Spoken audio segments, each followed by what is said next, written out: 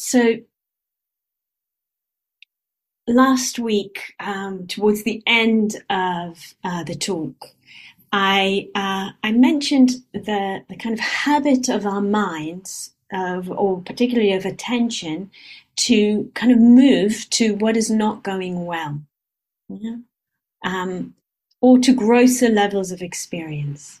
So the attention has this strong conditioning, strong habit to move, to shift, to focus, to go to what isn't going well, which is often a grosser level of experience, a more kind of coarse level of experience also. And it comes with the contraction and the shrinking of awareness and of the energy body. Now, this is it's an important insight for us. So say there's an uncomfortable sensation in the body. The habit of attention is to go to that. Yeah. Oh, there's a tickle, there's an itch, there's a slightly uncomfortable sensation somewhere. The attention goes there. And what we can start to notice with this habit, the attention goes there, and then there's a contraction of the energy body and a kind of a shrinking of awareness around that. Yeah? So it could be an unpleasant sensation, it could be an unpleasant sound, it could be an unpleasant thought. And when I say unpleasant, we're including the very, very mildly unpleasant range. That's where we can see it, can get the insight in a way most juicily and excessively, because why focus on this slightly uncomfortable sensation when there's so much more going. So this is a habit of attention, which is important for us to know, to get familiar with. And it's very much survival based. Yeah, I said that last time as well. It's kind of a survival based strategy of the and it can be really interesting to hold that, knowing that there is this habit alongside the kind of remembering what we're doing, why we're here, why we're practicing. And that, talking about it last time, is this sense of wholeheartedness in the practice. That real deep intention of metta and compassion. And that, also for many of us, really helpful to remember practicing not just individually, also, but not just for the well-being of this body, heart, mind, but actually for the benefit of all. So I want to talk more about this habit of contraction, this habit of kind of noticing and fixating on what is not going well. And this did, kind of came up in certain ways in what people were bringing earlier in the questions. And one form that these habits take, this habitual movement of contraction takes, is what are called the hindrances. And some of you are familiar with them. If just notice what's happening in the mind. If there's something along the lines of hindrances, really, I know about the hindrances. I don't want to hear about them again. Just notice what's going on. Just notice. It's interesting. And it's interesting because we may have that response. If we've heard talks or practice guidance around hindrances, we may have that response of, oh, I've heard this, I know this. And yet, we look at the teachings, these don't disappear until the very, very end of our journey, until full awakening. And so it kind of hints that it's worth, to contemplate them, to kind of develop the skill to work with them.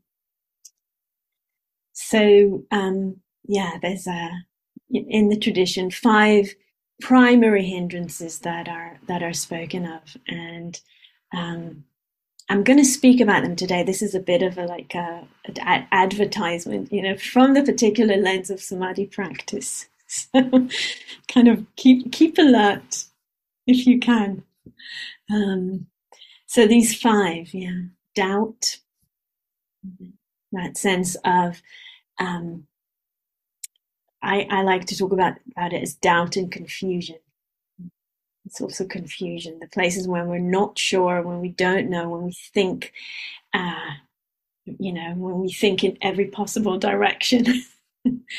And when there's doubt in ourselves, doubt in the teachings, doubt in the teachers, whatever, the sense of, this is impossible. There's desire and aversion, the kind of trying to get what we think is going to make us happy, and trying to get rid of what we think is blocking our happiness and well-being. And that's kind of one pairing. And the second pairing is the movement between low energy and high energy, between sloth, dullness, tiredness, and too much energy, restlessness. And so, these are companions on the path. And as I said, according to the teachings, they're companions on the path the whole way. The whole way. They are there with us. And as the name hindrances suggests, they get in the way. Well, that's one way we can understand this. Getting in the way, obstructing, hindering. Hindering means getting in the way of samadhi. Get in the way of samadhi. We get in the way of the development and involvement of our practice, and they particularly get in the way of that unification and harmonization. They distract. They distract.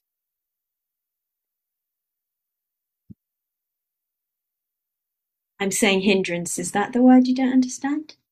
Yeah, hindrance. So it's just a word that describes. It means like an obstacle. Yeah. Okay. Great. Thank you for checking. And so it's interesting to know that these occur. These obstacles arise in our practice, and they have a real impact on the kind of distracting. They pull apart our experience, which is the opposite movement to samadhi, which is a harmonization, unification, gathering. And it's also interesting for us to reflect on the ways that we habitually, how we tend to relate to them when they arise. I've kind of been hinting to some of these already, but I'm going to kind of unpack them a little bit. So when hindrances, obstacles arise, such as doubt, such as aversion, such as desire, such as restlessness, or tiredness and dullness, low energy, one thing that happens is that on some level we are fascinated by them. It's like the focus of attention goes to them, and focuses on them. So it's a type of fascination, and I can see some of you kind of, what? No, I don't like them. I hate them. But if we really pay attention, we might see that some of the time there's a certain fascination, which means we give them our attention, and it's almost without intention, just the attention goes there, and it focuses, and it kind of fixates. Another, and this may seem contradictory, but again, if we reflect on our experience, we can see this. Another way that we habitually relate to the presence of these hindrances or obstacles is aversion. We don't like them, because let's be honest. Restlessness doesn't feel very nice, neither does tiredness. Doubt is certainly nobody's favorite except mine. After many years of practice. Yeah. So there will often be aversion. And maybe the most important thing is that we relate to them as valid. Yeah, we validate them. We believe the hindrances and we believe the stories that they tell. Mm-hmm. This is really important. Mm-hmm. That this happens. It's a habit. It's very strong. It's very impulsive. Mm-hmm. There's aversion, and we're fascinated by it. We're aversive to the aversion, and we believe it. Yeah, sometimes all at the same time. Not always. Sometimes there's only one of these. So we'll come back to this. With any meditation practice, and very much with samadhi practice, we're interested to develop a wholesome relationship to the hindrances. And actually, we're interested, we don't have a choice. We have to, otherwise they'll continue to be an obstruction. Yeah. If we meet them with more aversion, we know what happens. Yeah. We meet aversion with aversion, it just grows. Yeah. We meet desire with aversion, it just grows. We meet doubt with aversion, it just grows. Yeah. So we have to change the relationship. And a lot of what we're doing with our practice is we're developing a wholesome relationship to these 5 hindrances. One that frees us up to work with them skillfully. And also, we like to say, kind of allows us to extract the nectar of insight and wisdom that is available when we relate to hindrances skillfully. There's a kind of a nectar, there's a juice, there's a richness of insight and wisdom that's available. So this is all kind of general about working with the hindrances skillfully. And then particularly with samadhi practice. So this may be different with different intentions of practice. So you see how beautifully I actually plant these people who ask the questions at the beginning to tune into what I want to say. You can see what a beautiful job I've done. It's very carefully crafted. The conceptual framework, what we practice, what our intention for practice is, also will inform how we attend to hindrances. It might be different if we're doing a mindfulness practice, if we're doing an insight practice, if we're doing a samadhi practice. It might be different. The first step for all of them is recognition. Yeah? We want to recognize that this is a hindrance, that there's a hindrance appearing now, showing itself. And this recognition, this is a hindrance, it already balances the fascination that we have with it. Because without recognition, this aversion or this desire, it's a movement of hindrance, we're just pulled, we're fascinated by the movement, we're fascinated by the object of the aversion or the desire. We don't this kind of seeing, there's a hindrance, already kind of decouples that a little bit, opens up some space, and it tunes us to potential. So the first step is to recognize hindrance is present and to remember this is a potential gateway for further freedom. And when we do that, we are kind of responding to that aversion. Yeah, remember we said fascination, aversion. When I remember, this is an opportunity. It's not just a problem. It's not just getting in the way. It's an opportunity here, for further freedom, actually for further samadhi, if I tend to this skillfully. So I'm kind of, again, opening up, loosening that habit. So already more perspective, less entanglement. Sometimes that is enough. Yeah, maybe the hindrance is not very strong because, like samadhi and like everything else, they arise with a spectrum. Yeah, they can be very mild. Yeah, a little bit of aversion or a little bit of doubt, And it's enough to recognize, to see, there's a hindrance here, or there's a aversion here. I don't need to focus on it. I don't need to make that the kind of the main thing I pay attention to. It's another thing that's appearing, just like birdsong, just like that meta phrase a moment ago, or whatever it was. There's this. Yeah? It's appearing. It's not more true. It's not more valid than anything else appearing. And so the first the first response to hindrances is to notice them, to recognize this is a hindrance, and to see if I can come back to my samadhi practice. So I notice, I let go, and I come back to the base practice or to the well-being, whatever I was with up until then. And to see, can I actually, and it's really like, it's like developing a muscle to do that, yeah? Muscle of not getting pulled in, not getting sucked in to the, it's almost like from a noun, we need to make the hindrances a verb, yeah? The hindrancing, the hindering, yeah? The obstructing. Yeah? So we're kind of pulling our energy away from that process. And we're just bringing it back. And if that's possible for us, we just do that. And it doesn't matter if we do it and then 2 seconds later, it's that same, that same one or some or a different one. We just keep cultivating that skill, strengthening that muscle, coming back to the samadhi practice. And we can really use the 3 P's here. We can see that as well, right? The perseverance, the patience, the playfulness, really important because they really support us in that movement.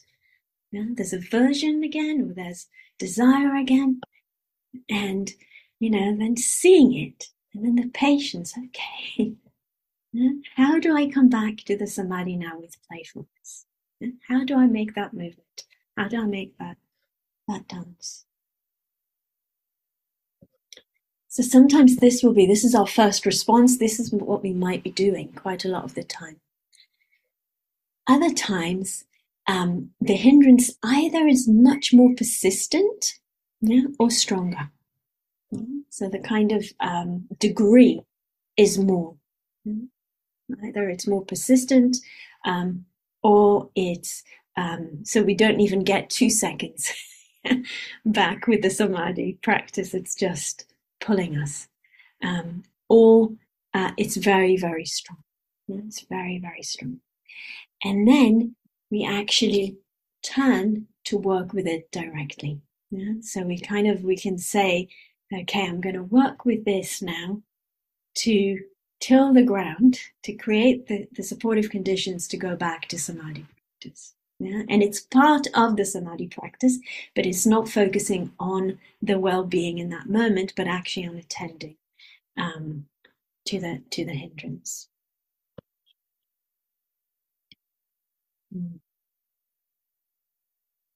Are we okay to go for another 10 minutes? Anyone desperate for a break? Wave at me. Okay. So, how do we do that? A few kind of suggestions. So the first one is, again, we recognize that there's a hindrance present. We've probably already done that if we've realized that it kind of needs our full attention. And then kind of the first thing we can do is just a reminder. A hindrance is just a hindrance. This is just a hindrance. Because it builds up a story. And I have this image when I do this of like deflating the balloon. Or even popping it. The hindrances, they just blow up into enormous things like a big puppet. But it's just a balloon. And we just, hindrance is just a hindrance, and that deflates. The other way is remembering, I'm taking this personally, but it's not actually personal.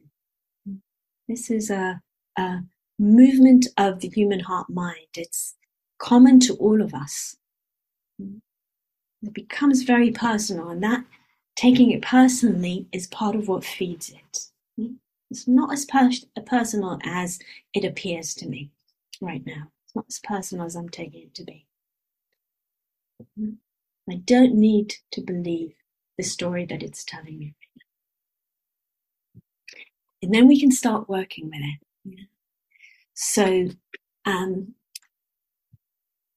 we can, with all the hindrances, it's really helpful to work with the energy body as we've been doing, and to open the awareness to the whole body. So this movement that we've been practicing, opening the awareness to the whole body, you may have noticed one thing that it does is it makes things less sticky. Yeah? And it is it's like comes as a counter movement to the movement of contraction. Hindrances arise with contraction. When we open to the whole body, weakens the hindrances, weakens the stickiness of them. So with all the hindrances, we can do this. And then we can begin to work through the body. So we're opening the energy body, we keep doing that, and we can attend to particular hindrances. I'm just going to give some examples through the body. So for example, if there's a lot of desire for something, tuning in to the contentment that's available through breathing in this moment. So we're tuning in to contentment with the breath, tuning into softening and opening with aversion. Again, aversion requires contraction. We soften and open, just, reflect for yourself and explore for yourself what happens to that. With restlessness, with high energy and low energy, also with the breathing, tuning in to a breath that energizes if we feel dull, tuning into a breath that soothes and opens the space if we feel restless. So I hope we can start to get the feeling how this is all what we call body fabrication, tending to experience through the body, how, if we're using the energy body and the breath already, we're attending to the hindrances, but we're actually already incorporating samadhi, right? Because we're breathing in a way that's attending to experience. I need to soothe, I need to energize, I need to tune into contentment, I need to tune into softening and opening. And with doubt, helpful to kind of breathe and get a sense of the body in a way that's grounding. Grounding, ground. Doubt spirals. Does this. We can feel it. So grounding, really helpful. So this is using the body as ways to attend. And for different hindrances or different people, you may find that using the body, using the verbal fabrication, the words, or using the mental fabrication will be more helpful. So I'm just going to offer some tips for each of these. So through language, how do we meet the hindrances through language? So again, this hindrance is just a hindrance. I said it at the beginning, really helpful. Just a hindrance. You're just a hindrance. That's all you are. And deflating that balloon as we do that. Not as personal as it appears to be. Another kind of use of words. Dropping in the word that is the antidote to what we're feeling. So calm if we're feeling restless. Energy if we're feeling tired. Contentment or gratitude if we're feeling a lot of desire. And you may find your own words. These are just the ones I use. Metta, love, if there's aversion or compassion. This is possible when there's doubt. This is possible. It's possible. And then what we call the mental fabrication, the attitude that we've been talking about since the previous session. Tuning into an attitude that is helpful, that wholeheartedness. I'm willing to do this. I'm willing to do this. And that's kind of what happens with us with hindrances. We want to get away. So no, I don't want to be here. I don't want to be here with this aversive mind or with this tiredness. I said, no, I'm willing to be here. Yeah, there's something here that's worth staying with. The kind of energy and interest, bringing energy and interest with the atmosphere of compassion and metta, friendliness, with the patience and the playfulness. And for some of us, remembering this is not just about me, this is not just for me. I'm doing this for all our sake. This understanding. Really helpful to remember here, hindrances don't just arise in meditation practice. This is one of the big myths. If I didn't meditate, I wouldn't have to deal with them. Just look at your lives. They arise all the time. So, there's something here of value. If I learn to work with this skillfully here, this is going to be, a game changer for my life. So, kind of taking that in as well. So, kind of this too, fuel for the practice, fuel for awakening. And so these are kind of hopefully giving us, I've said a lot, so just take one or two of these ways of working with the hindrances when they arise. It's important to remember we don't go looking for them. They arise of their own accord. They will come. We don't go looking for them. They will come, and we can work with them. And the most important thing to remember is there's something we can do. There's always something we can do to attend to them. And as we do that, as we learn how to attend to hindrances skillfully, we're actually cultivating the deep end of insight. Deep end of insight. So this is another myth about hindrances. They're for beginners. I said that at the beginning of this talk. Hindrances, they're for beginners. Once you get good at meditation, you don't need to worry about them. And it's like, no, as we work with them, as we meet them, as we get more skillful and skilled, we're cultivating the deep end of insight into the conditioned nature of experience. We start to see how I relate to this matters. And there's a way of attending to experience that brings transformation and change. So we kind of get more and more interested in the fluctuations of the kind of the hindrances, the spectrum, and their disappearance. Their arising and their disappearance and their change. Really helpful with this, the attitude of being interested in growth rather than perfection. Interested in growth rather than perfection. That's what we're interested in. And Robert Bear we had this beautiful way of speaking about hindrances. He said, hindrances are the rich underbelly of samadhi practice, because they're so clear when we practice samadhi. We see them so clearly, and that's such an opportunity to work with them. Such an opportunity to work with them.